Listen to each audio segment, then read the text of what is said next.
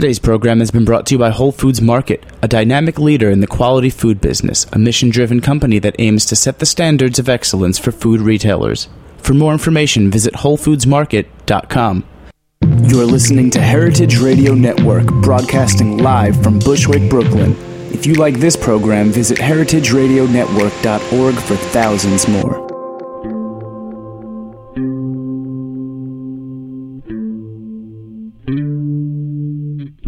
Episode 99 of The Morning After. I am Jessie Kiefer.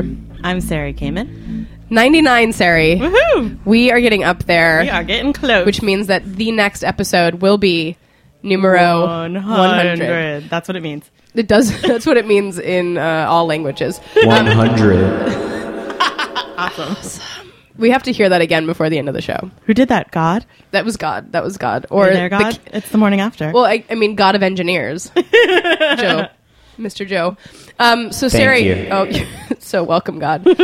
Sari, I want to thank you for holding down the fort while I was away. It was sad without... I mean, it wasn't sad. It was great. But I missed you, and that was sad. I get to do all these fun things without Jessie. Exactly. No. Yeah. And you must have missed me being in France and all, drinking all that wine. You know, You were pining for I it. thought about you for a few seconds. You're like...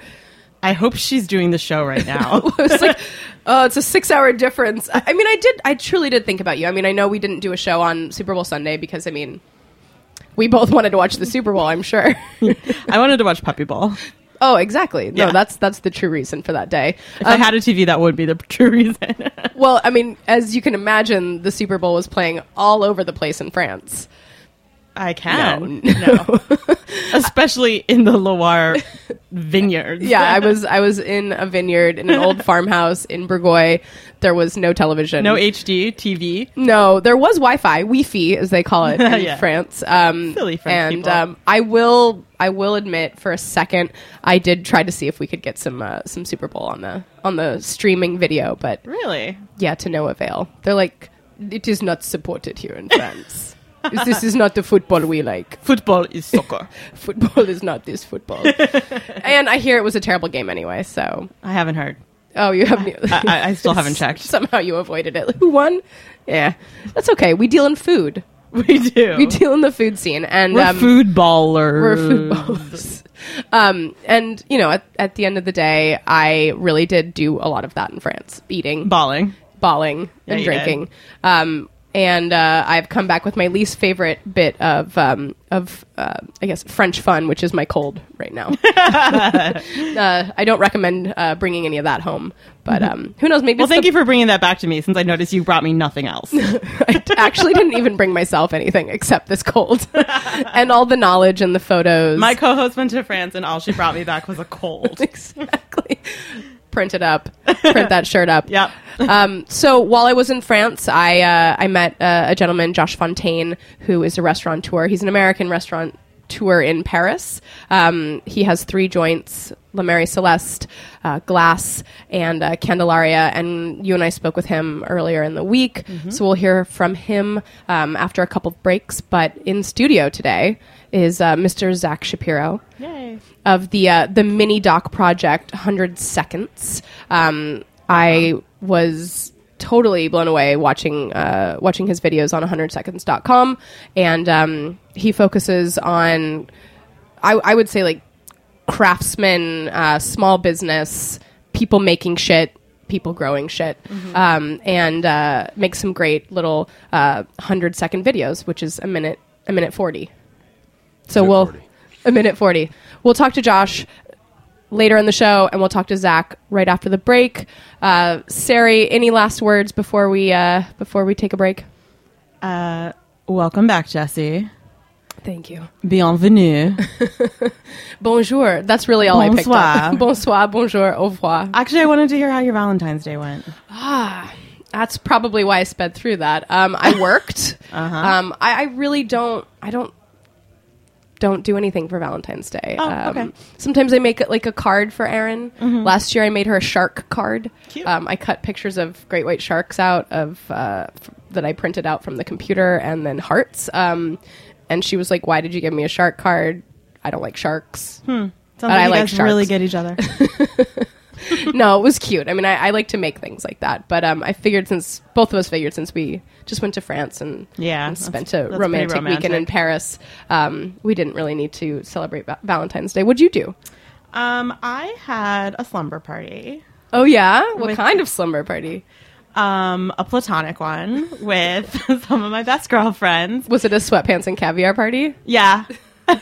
Well, it was a sweatpants party again. See, that's the theme of all my parties. I just wear sweatpants and don't get laid, and eat a lot. Valentine's Day is bullshit. Pretty romantic. Sarah. It's totally fine. I made a lot of really romantic food, like cheese and wine. I didn't make cheese, and I had heart-shaped raviolis, and we all just drank, and it was actually very warm and loving, and there was no like, we hate men, or like, poke the pillow and pretend he's a guy. None of that. No voodoo dolls. No voodoo dolls. Just heart-shaped ravioli. How did you make heart-shaped ravioli? I bought it at this place called Caputo's in Court Street Grocers, and I actually boiled it quickly because it was fresh. Okay, I thought. I totally would expect that from you, though. You could make something like that. I could, but considering I don't have any time to do anything except come here. I feel you. I didn't. So anyway, they were great. They were delicious. Yay, Caputo's. Thank you. What makes them red? Beet juice. Beet juice. Yeah. And then inside was cheese? Little ricotta. Little ricotta. And they were heart-shaped. They were so cute. That is really freaking cute. And I see in the studio, obviously the people out there can't see, but Sarah is definitely taking advantage of the after Valentine's Day sale on candies and cookies and cupcakes. And we have some Entenmann's Valentine's golden cupcakes. If you're in the neighborhood, come and get them because no one wants them here. We'll have to try one by the end of the show. Okay. How many of you had? I've had zero. Were you like, someone brought them to my house for the party. They did not make those. I had Mrs. Entenmann's at my party and she brought her homemade cupcakes. Amazing. She looks great in sweatpants. Great. She probably needs She loved my raviolis. I feel a lot of love. Mm-hmm. You want to take a break? Yeah. All right. We'll be right back with Zach Shapiro, 100 Seconds. Bye.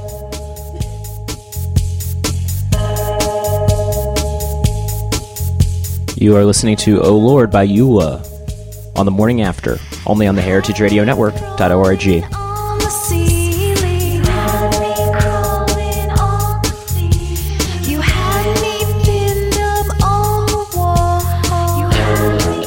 Today's program has been brought to you by Whole Foods Market. Are you a locavore? Our Northeast regional forager for Whole Foods Market sure is. She spends her time traveling around the New York City metro area sourcing the best new or interesting artisanal and handcrafted local products for our purchasing teams at the local store level. Part of our commitment to our local suppliers includes assisting them with the process of getting their products sold at our stores. Whether it's suggesting packaging designs, pricing, or distribution methods, she's helping some of the area's best new products reach savvy shoppers at Whole Foods Market stores. Today, New York. Tomorrow, the world. For more information, visit WholeFoodsMarket.com.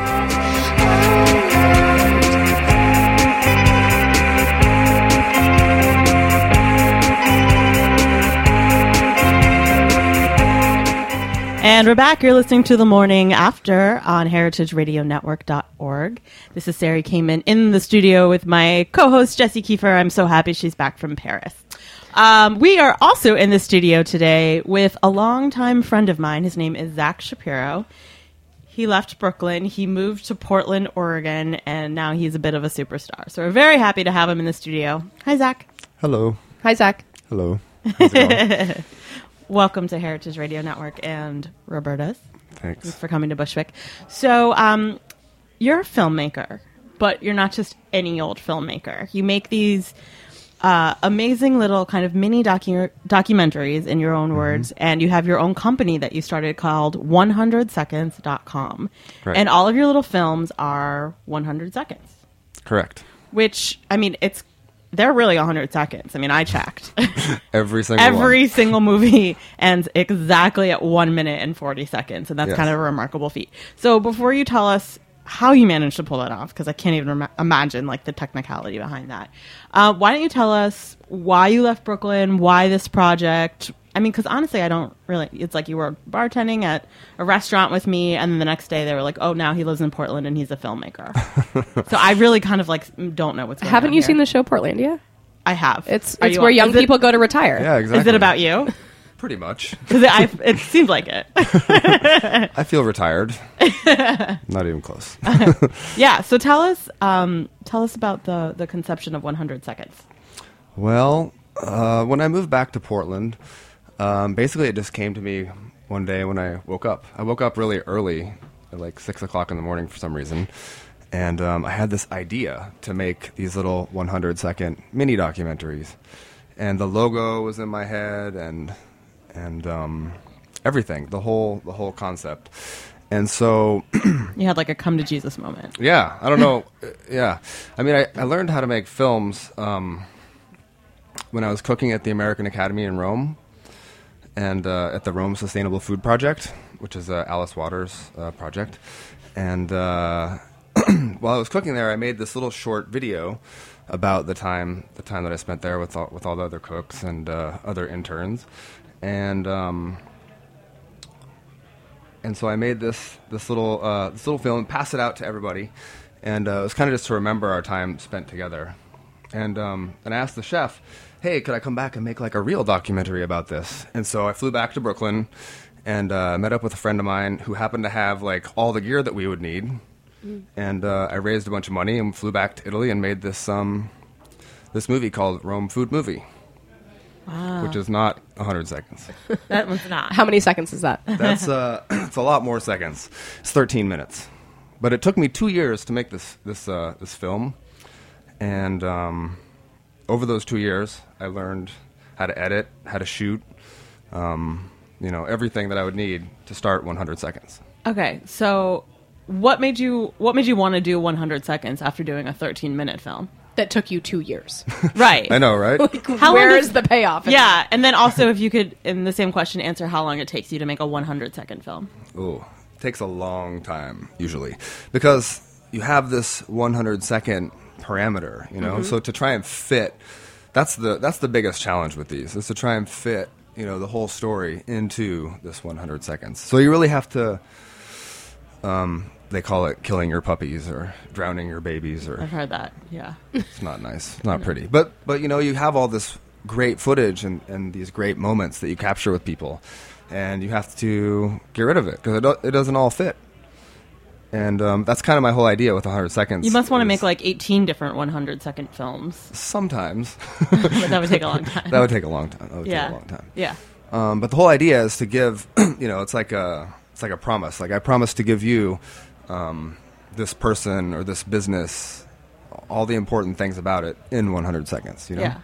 So these little films that you're making are generally for the purpose of marketing. It feels like from when I was looking on your website. So different businesses approach you, I'm assuming, or you approach them. How does that relationship work? Yeah, it's kind of a little bit of both. As I grow, word of mouth, people are now approaching me more. But in the beginning, I just approached all my friends, who do cool stuff. The first one that I made, it was a test, was to do mole in 100 seconds. I worked in the restaurant business for 20 years, 10 in the kitchen, 10 in the front of the house, and about 20 years ago, I worked with this guy, Oswaldo Bibiano, who has a restaurant. He has 3 restaurants in Portland now. And so when I went back to Portland, I had this idea to make 100 seconds. I was like, hey, Oswaldo, why don't we make a video of mole in 100 seconds? And I figured that if I could do that, if I could show the 14-hour process of making mole in 100 seconds, then I could make a 100-second video about anything. Okay, so here's what's brilliant about your films, in my humble opinion. They don't feel like they're only 2 minutes because it's hard to process that you could have that much of an understanding and have an emotional connection to something in only 1 minute and 40 seconds. I'm sorry, they don't feel like they're 100 seconds because it's hard to understand like how you could feel like you have, there's so much depth in the comprehension you have of the subject after watching it. But at the same time, it's like the perfect time because it's like, I get it. You've sponged it up and then it's done. And you're like, that was the perfect bite, but it doesn't feel like too little. It doesn't leave you lacking. No, it makes you want more. That's what it's supposed to do, right? And then you go to the website, or then you want to go to the the business and check it out, and yeah, but I still had a visceral connection to it, which sort of like shocked me after something that was so quick. Because usually, you and any sort of normal thing that you're watching, like any sort of media, after 2 minutes, you're like, you know nothing about it. Generally, you have to like dig and dig and dig, and you just kind of bring to surface like all the really important nuggets of information that you need to know, and you do that really effectively visually more than anything else, which is what really struck me. Oh, thanks. And you have a very kind of like distinct aesthetic, and it was really cool to see how that same kind of aesthetic would reappear regardless of what the topic was. Like you're very into close-ups and like certain angles, and there's an architecture in all of your films, regardless of you're talking about like physical building space or food. And I really liked thinking about, especially the things like mole or pasta, like the shapes. Yeah. And so but it does seem, I mean, I'm sure because of your 20 years with restaurants and cooking, there's definitely something going on with like between you and food. And so when you started this, I'm just wondering like, I mean, you seem to have some about different companies too. So how much of this do you want to be about food? Like what's the mission, I guess, is what I'm asking behind creating these for you? Well, the mission, I mean, the original mission that I had was to help smaller businesses compete with larger ones, I mean, that was my original goal. That was my, I just moved back to Portland. Like, I wanted to live that Portlandia kind of thing, I guess. I don't know. No, but I wanted to really help, like this pasta maker, for example, like, I just want to help him kind of share all that he puts into it, because if you read it on the back of the pasta bag or on his website, it's not the same, as hearing him say it himself. Yeah. And so I just want to help people like that who are so passionate about what they do. I just want to help them share that in the most authentic way possible, So what's your initial approach to the interview? What do you do first when you get on site to start one of these videos? The first thing, well, you got to pick the location, I guess, where you're going to interview You're them. on the location already. I mean, but like where, like, are you, for example, the pasta guy, like, are we going to interview him in front of his pasta machine? Or are we going to do it, at his house? Like, where's the best sound? Is that what you mean? Like, yeah, I mean, I guess because Sari is talking about the storytelling quality of these videos, you obviously, you have an eye for that, but you have to set it up. They're not just going to all of a sudden be standing in front of their stained glass window. And, so how, I guess, like, and what questions do you lead them into to really tell the story themselves? Because there's no narration at all. It's just the craftsman, the person who makes this item, telling the story. Really, we do it just kind of like how we're doing it right now. We just have a conversation, just want to I just want to make them comfortable and just relax, and then just ask them questions, just like you're asking me, and just talk about. I really like to ask people like how things make them feel. Like how did it feel when you got that pasta machine? When it was delivered, and how did you feel when you first made your first batch of like dried pasta and Whole Foods bought it? Like how did that feel to you to be successful? Yeah. Or other. I don't know, big moments, I guess, in their businesses. So when you're in the editing room and you've got, I don't know how much footage you usually come away with. I always come away with way too much. Well, clearly, you come away with which is more a good than thing. You need. Yeah. It's a good thing. It's good, but... What is it, like an hour? Is it Oh, no way. okay. Hours. Hours. Oh, yeah, definitely. Yeah. So it's a lot of editing, a lot of sifting. I'm kind of a shooting maniac. I just shoot, way too much. Yeah. And then, so how do you decide, what stays and what goes? And when you're, so to speak, killing your babies, is it what you find you have the emotional connection to? I mean, how much is it your voice, and how much is it, what you think they would want? Sorry, I'm a little sick too. I think everyone is. Okay. Solidarity, brother. There you go. Excuse me. It's definitely a little bit of both. I mean, yeah, there's some times where there's just the perfect shot of the most perfect piece of pasta or whatever, or the perfect vegetable at the farmer's market, but like it totally doesn't make sense to use it. But you can't just, it just doesn't fit, you know? That must be really tough. It's really tough sometimes, yeah. Yeah. So I saw that you did a little film on the New Amsterdam market. Yeah. And that was really cool. I mean, because first of all, it's in New York, so Yeah. you know, us New Yorkers like that. And I mean, that's a cause that here at Heritage Radio Network we've been really involved with as far as like saving Fulton Fish Market. And Heritage Radio Network has been an active presence at the New Amsterdam markets throughout the season until it was freezing and they went away. But how did you get involved with? It's Robert Laval. Yeah. Yeah. Laval. Yeah. How did you find him? Did he find you? I used to volunteer at the New Amsterdam market. I can't remember what year that was. It was kind of more in the beginning. And that was before I had 100 seconds. And then, you know, I come back to New York often. And it was one of my trips, and it was kind of in the beginning of my business, and so I was always looking for like cool things that I wanted to make videos about, and so I offered to make one for New Amsterdam Market because it's something that I totally believe in. So you volunteered to do it? Yeah, totally. Wow. I mean, this is a really kind of special thing because you're not just like showcasing someone's mole. You're not just, you know, advertising for them. This is a cause, and you're supporting your talents to help this cause. And you know, New Amsterdam Market is being threatened right now by real estate, and you know, it's sort of to be seen at this point whether they'll survive or not. And you know, it's an uphill battle for them, for sure. So that's wonderful. And how is this effective, or do you think your video has had any support, or you know, is it out there in the world? That's a really hard part, is to get them out there, to get them like seen. You know, you can make videos all day, but to get people to watch them is the other trick. And that's really not. I do more like, you know, just I like making them more, you know. Yeah, and then like, the life that they have after that is I kind of just hand it over. So I just kind of handed it over. I mean, I posted it on Facebook, and you know, I don't know. There's a lot to learn about. I'm learning that there's a ton to learn about, like having a video production company. Is it just you, or do you have people that work with you? I'm just starting to work with some other people. Yeah. But you know, it has been just me for 3 years, I guess. Do you have a favorite video that you've made? A favorite? I mean, there's so many favorites. The Concrete Works Jesse Street project, which is the second one on the site, is definitely a favorite.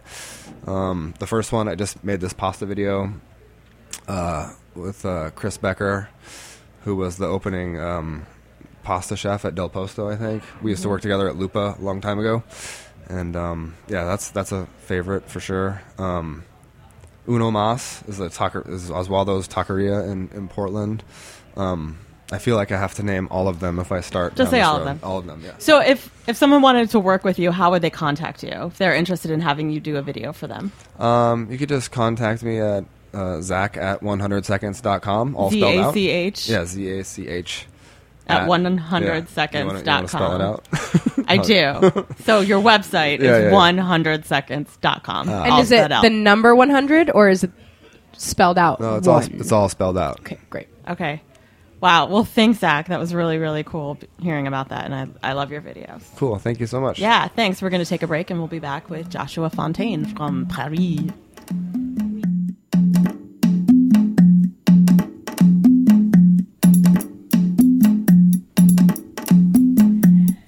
You're listening to Bone Density by Eula on the heritageradionetwork.org.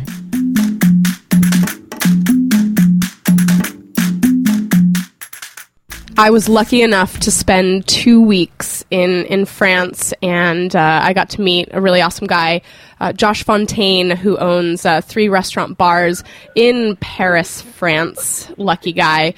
He's kind of bringing the Brooklyn to Paris. His restaurants are Candelaria, Glass, and La Marie Celeste. Josh Fontaine, are you there? I'm here. Welcome to the morning after. Thank you. I again want to thank you for taking me around Paris and showing me what's real. It's my pleasure. My pleasure. Had a good time. So I know that you're an American guy. You're from Connecticut, and you definitely spent your time in New York City restaurants. What pushed you to Paris aside from the obvious reasons?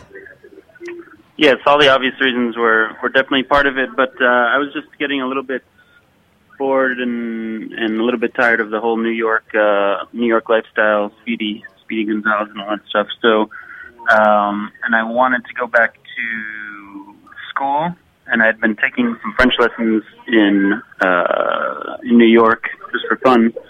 So I figured if I wanted to get my master's, why not go to Paris, do it there, really learn a second language. And so I was in New York for about 10 years before I left. And then I got here in August of 2008 and started going to school full time. And did you need to get a restaurant gig while you were in school? I did. About my money started running out maybe 5 months after that. So I started looking around. Yeah, it happens quick with the exchange rate. Yeah, totally. So I where was I? Yes. So money running out, need to get a job, and my friend was working for this nightclub, which is very short-lived. It's actually called New York Club.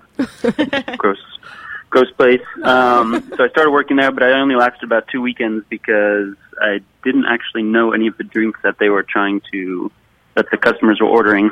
They're all foreign, very very French cafe bar drinks that are foreign to American ears. And you were like, "This is New York Club." Order New York. This is New York Club. Right. Here's your Long Island iced tea. Yeah, exactly. Long Island iced tea and vodka tonic, New York drink. So, so I only lasted there for about 2 weeks. Plus, it was the hours I was walking out at like 8 in the morning and going to school. It didn't really jive with it.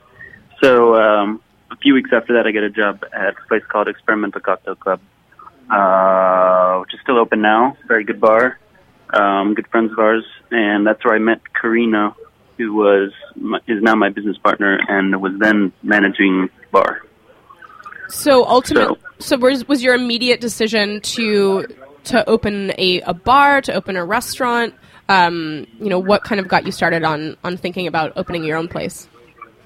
It definitely wasn't an immediate decision because that was probably in 2009, I guess.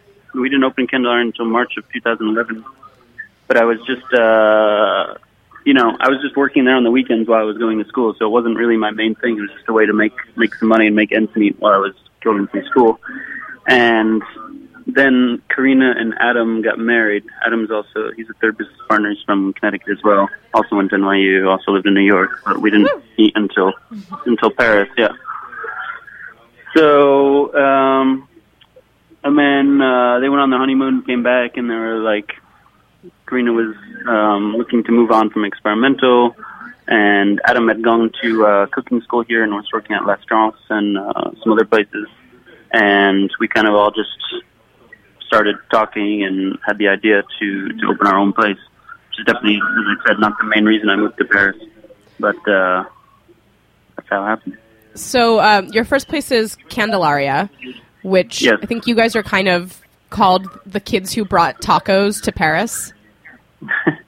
Yeah, so I guess you could say that. You lucky guy. Yeah. If you have to say that, yes, you can say that. But there were Mexican places, of course, in Paris, more on the Tex-Mex side of things before we opened, but a lot of them were using a lot of frozen ingredients or not fresh things. So we wanted to do everything made by hand, made from scratch every day. So that's kind of where we made, and as authentic and truly Mexican as we could make it, and not be a Tex-Mex place serving chili con carne and this kind of stuff, and not have sombreros on the wall and like mariachi music playing in the background. So yeah. you have the storefront kind of little taqueria, and then you very PDT and Criff Dog style, where you walk through the taqueria to a secret door, and you're in this really loungy kind of chic cocktail club. Was that concept the first concept you thought of? It wasn't really the concept from the beginning. We knew we wanted to do a Mexican place, and since we were kind of a little bit known for cocktails beforehand, we definitely wanted to. I mean, the main basis of the place was a cocktail bar, but we were thinking of doing kind of a Mexican restaurant and cocktail bar. But then we found the location that we really liked a lot in the Marais that you've been to, and it's a very awkward, weird location. But we really liked that neighborhood, and we'd been looking for about 6 months for a space. And so we decided, we brainstormed a lot and came up with the layout that you see now. Josh, which, what's awkward and weird about it? I wasn't lucky enough to tag along with Jesse and the Marais. Oh, yeah, it's a tiny. The landlord had 2 spaces actually, and it's basically like a corner building, like a triangle corner building. So both spaces were accessible from different streets, from different sides of the building. And before we had it, it was vacant for about a year, and he did a lot of renovations, one of which was blowing out the wall between both of them and also making a basement. Oh, so you have this one tiny little, maybe 15-meter square thing on one side, which ended up becoming the taqueria in the main entrance. And then the bar is on the other side. And it does have we have a fire exit out onto the street there, but nobody really realizes it. Just about a 40 or 50 meter square meter place in back. So, yeah, a very unusual, unconventional layout. There's nothing square. There's like almost no square corners in the place. Oh. So we had to kind of work with that and do what we could. So we ended up kind of separating the spaces more than we originally wanted to, and the whole kind of like secret door kind of thing came into it, just as a fun thing to do and something different for Paris at the time. I can only imagine that a build-out of a restaurant in Paris is kind of a headache because of so many historical, ancient buildings. Like, I am, in being there, it is a really efficient, modern city, but with these, really ancient facades. Did you run into any obstacles while you were building out the space? We didn't. It's actually easier on that level, to open a place in Paris than it is in New York. You're supposed to kind of declare to the buildings department that you're doing something, but you don't actually need their permission, as you do in the U.S. So we basically got the keys, and the next afternoon the entire interior was destroyed, and we started going to work. So no permissions, no asking anybody, no doing anything. It's actually pretty easy if you stay inside the 4 walls of your space in Paris. You can pretty much do whatever you want unless you're in a historically protected building. Oh, wow. But once you get outside of it, it gets to be big issues. But when you're inside, you can pretty much do whatever you want, as long as you respect fire exits and all these kinds of things. So we're pretty lucky in that. And, if you change the facade of a building, then you definitely have to go through all this administrative red tape. But we didn't do anything to the outside except for give it a paint job. With the taco... oh, sorry, go ahead. No. I was just saying bye to a dude that's leaving in the office. Just like all the friends just walking by. Yeah. American in Paris. All hanging out, eating tacos. Talking trash about America. None of that. Well, I can imagine with a taqueria and then your other joint, Glass, where you're doing kind of like American style hot dogs. Those kind of food items don't necessarily exist in France, like cilantro. No, I didn't see any of that, or like hot dog which is buns. why we're doing it.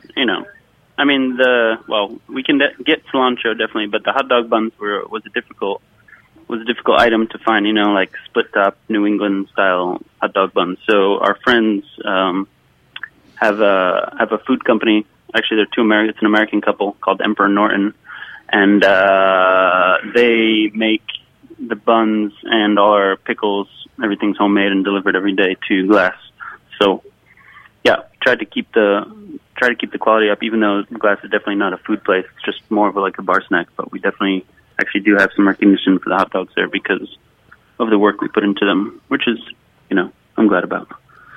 With dining in Paris, your restaurant Le Marais Celeste doesn't really stand apart just because of the style of food, but kind of the style of dining. What's the normal style of dining in Paris, and what sets your restaurant apart from that? I mean, it's definitely the traditional style of dining here is, especially for dinner, is a set menu. Even in a small bistro where you'll have, you can get the starter and the main course and the dessert, or all three for, 3 different prices. A la carte is available in a lot of places too, but it's generally ends up running you more than the menu. That being said, it is 2014, so a lot of, new places are popping up. Paris had a crazy burger trend recently, which hasn't actually stopped yet, which is getting a little bit tiresome. So people are open to eating,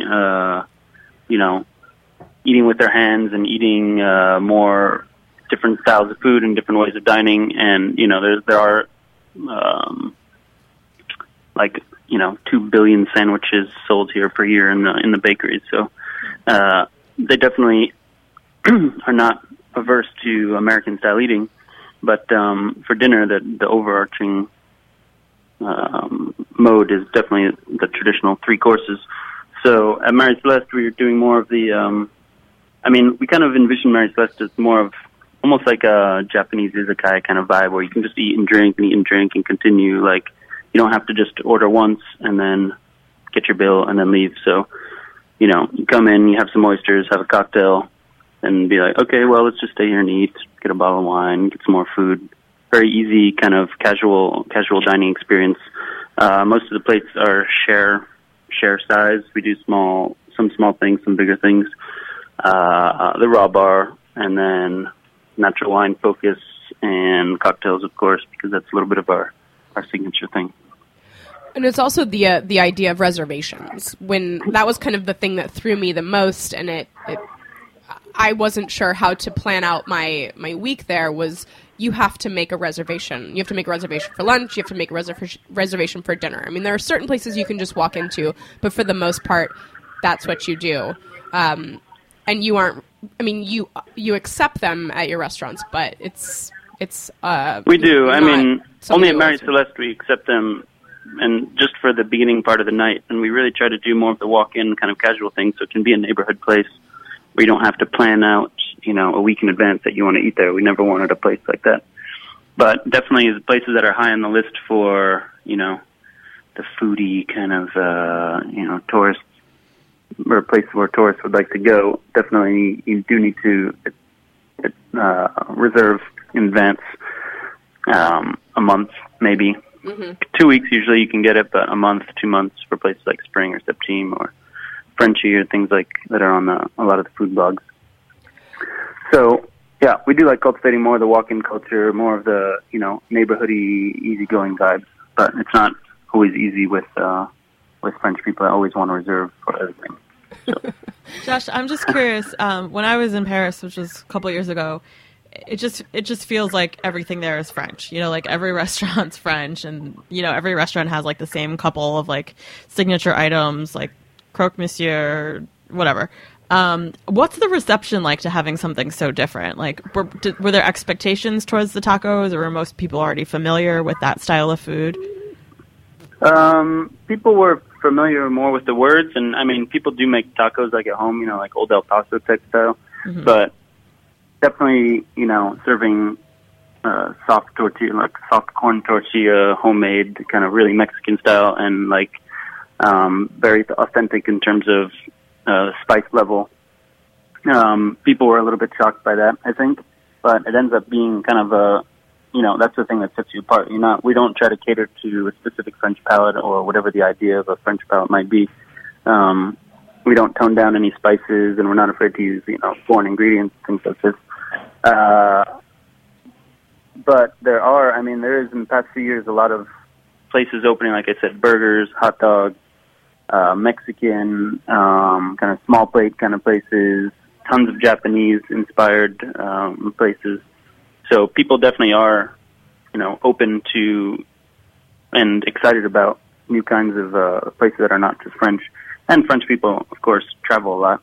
You know, being in Europe, it's very easy to travel to a lot of different countries and experience a lot of different cuisines. Do you think there's any sort of like, you know, old school mentality that all these new places that are coming in and kind of gentrifying the food scene there, it's a threat at all to like the classic French cuisine?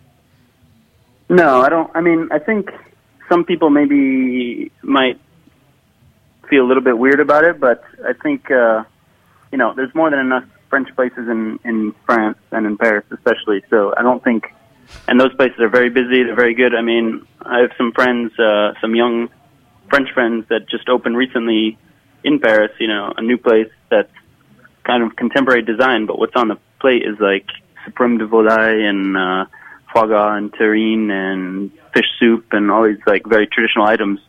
So there are even new restaurants opening that specialize in classic bistro food. So it's definitely not dying out. Yeah.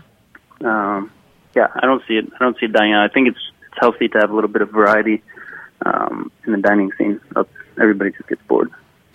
No, absolutely. When I was there seemed to be quite an obsession with Brooklyn. Like, someone, a waiter would say, "Where are you from?" And instead of saying New York, I would say Brooklyn. And they were like, "Oh, you must be cool." What is that obsession about? I mean, that's pretty much worldwide, I think. I mean, everywhere you go now, everybody's like, Brooklyn, that's Brooklyn style, Brooklyn style, Brooklyn style. Which, I mean, I do think there'll be a backlash against that in general. I think What's going to happen? I mean, yeah. I just think that, I mean, every new place that opens here that's like not a traditional French, you know, decoration or something, or like very sober decoration, everybody's like, "Oh, it's so funky. It's very Brooklyn style, everything's Brooklyn style." When maybe it's not Brooklyn style, maybe it's Stockholm style. Does anyone know what that means? Tokyo style, or no, I mean, everybody just says anything that's different and a little bit like hip, everybody calls it Brooklyn style, and, you know, you could find it anywhere, or not anywhere, but definitely not in Brooklyn, you know. Yeah. Mexico City style or whatever, but everybody just says Brooklyn just because that's like the flash word worldwide. So I did think there's going to be a backlash against that very soon. Uh-oh. I better Watch out. I better get moving. Hide your kids. Yeah, you gotta find a new place.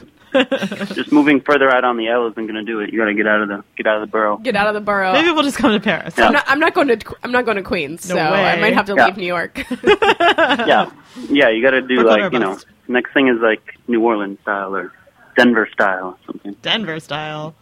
Yeah, totally. I don't know about that. I don't know. You've been in Paris too long. Yeah. Josh, do you have anything else restaurant-wise on the agenda? We don't at the moment. We're exploring a lot of opportunities, some consulting things in Paris and maybe abroad. We're doing things that we're planning right now. We're doing a couple pop-ups with Marie Celeste in Antwerp, Stockholm, and Copenhagen coming up, just for fun. But we don't have any concrete projects yet. Like I said, we're trying to see what our next step is, if we want to do something else in Paris or try to do something internationally. So just taking our time, making sure everything is running well here, and then we'll see where we're going to go. Awesome. Can you, if anybody is on their way to Paris, where can they check out these 3 spots? So Candelaria and Marie Celeste are very close to each other in the Marais, in the 3rd, right south of République. Mm-hmm. And Glass is in Pigalle, new, like, kind of Brooklyn neighborhood. No, Josh, called, it's French. Strangely enough, called maybe my French people, they call it Soapy, South Pigalle. You know, Soho, man. Soapy. Soapy. Yeah, Soapy. So hot right now. Yeah. So, yes, right off the Pigalle metro stop, not far from Moulin Rouge and all these places you might have heard of. So you can hit up the Moulin Rouge afterwards. Good area to party. I heard the Moulin Rouge is super Brooklyn. Dude, it's banging. Thurston Moore played there on Sunday night. So. Oh, I heard that too. Right after. Yeah, I knew about it. That's legit. It's kind of true. It's kind of true. Yeah. Josh, thank you so much for being on The Morning After. Have a fantastic evening in Paris. Thanks, Josh. Thank you. Au revoir. See you soon. Au revoir. I have to recommend to anyone who hasn't heard of this city called Paris to go check it out. It was a fantastic week that I had there. Have you ever heard of the city, Sari? Paris. Oui. Oui. Ouais. Ouais. I heard that a lot. Ouais. Yeah, I want to say thank you to Josh Baguette. We called him at like 7 p.m. his time, which I'm always busy at 7 p.m. my time. I don't know about you. Always busy. Always every time. busy. Always booked. 24/7. Schedule booked. So again, thank you to Josh. I know tonight is their 1-year anniversary at La Mary Celeste, and I can only imagine the shenanigans. I wish I was there. I me toi. Moi aussi. Moi. Wait, me deux. I think that would be. Moi aussi. Okay, yeah, you totally took French in school. I did not. Ouais. Zach Shapiro. Zach, thank you. Thank you. Merci Thank you. beaucoup. Merci. I like your video. Oh, this is great. Well, Bye. No, not bye, because you know what? You know what next week is? Episode 100. I knew we'd hear it again. Tune in next week for some serious surprises. Serious surprise. This has been The Morning After on heritageradionetwork.org. Thanks for listening to this program on heritageradionetwork.org. You can find all of our archived programs on our website or as podcasts in the iTunes Store by searching Heritage Radio Network. You can like us on Facebook and follow us on Twitter at @heritage_radio. You can email us questions at any time at info@heritageradionetwork.org. Heritage Radio Network is a non-profit organization. To donate and become a member, visit our website today. Thanks for listening.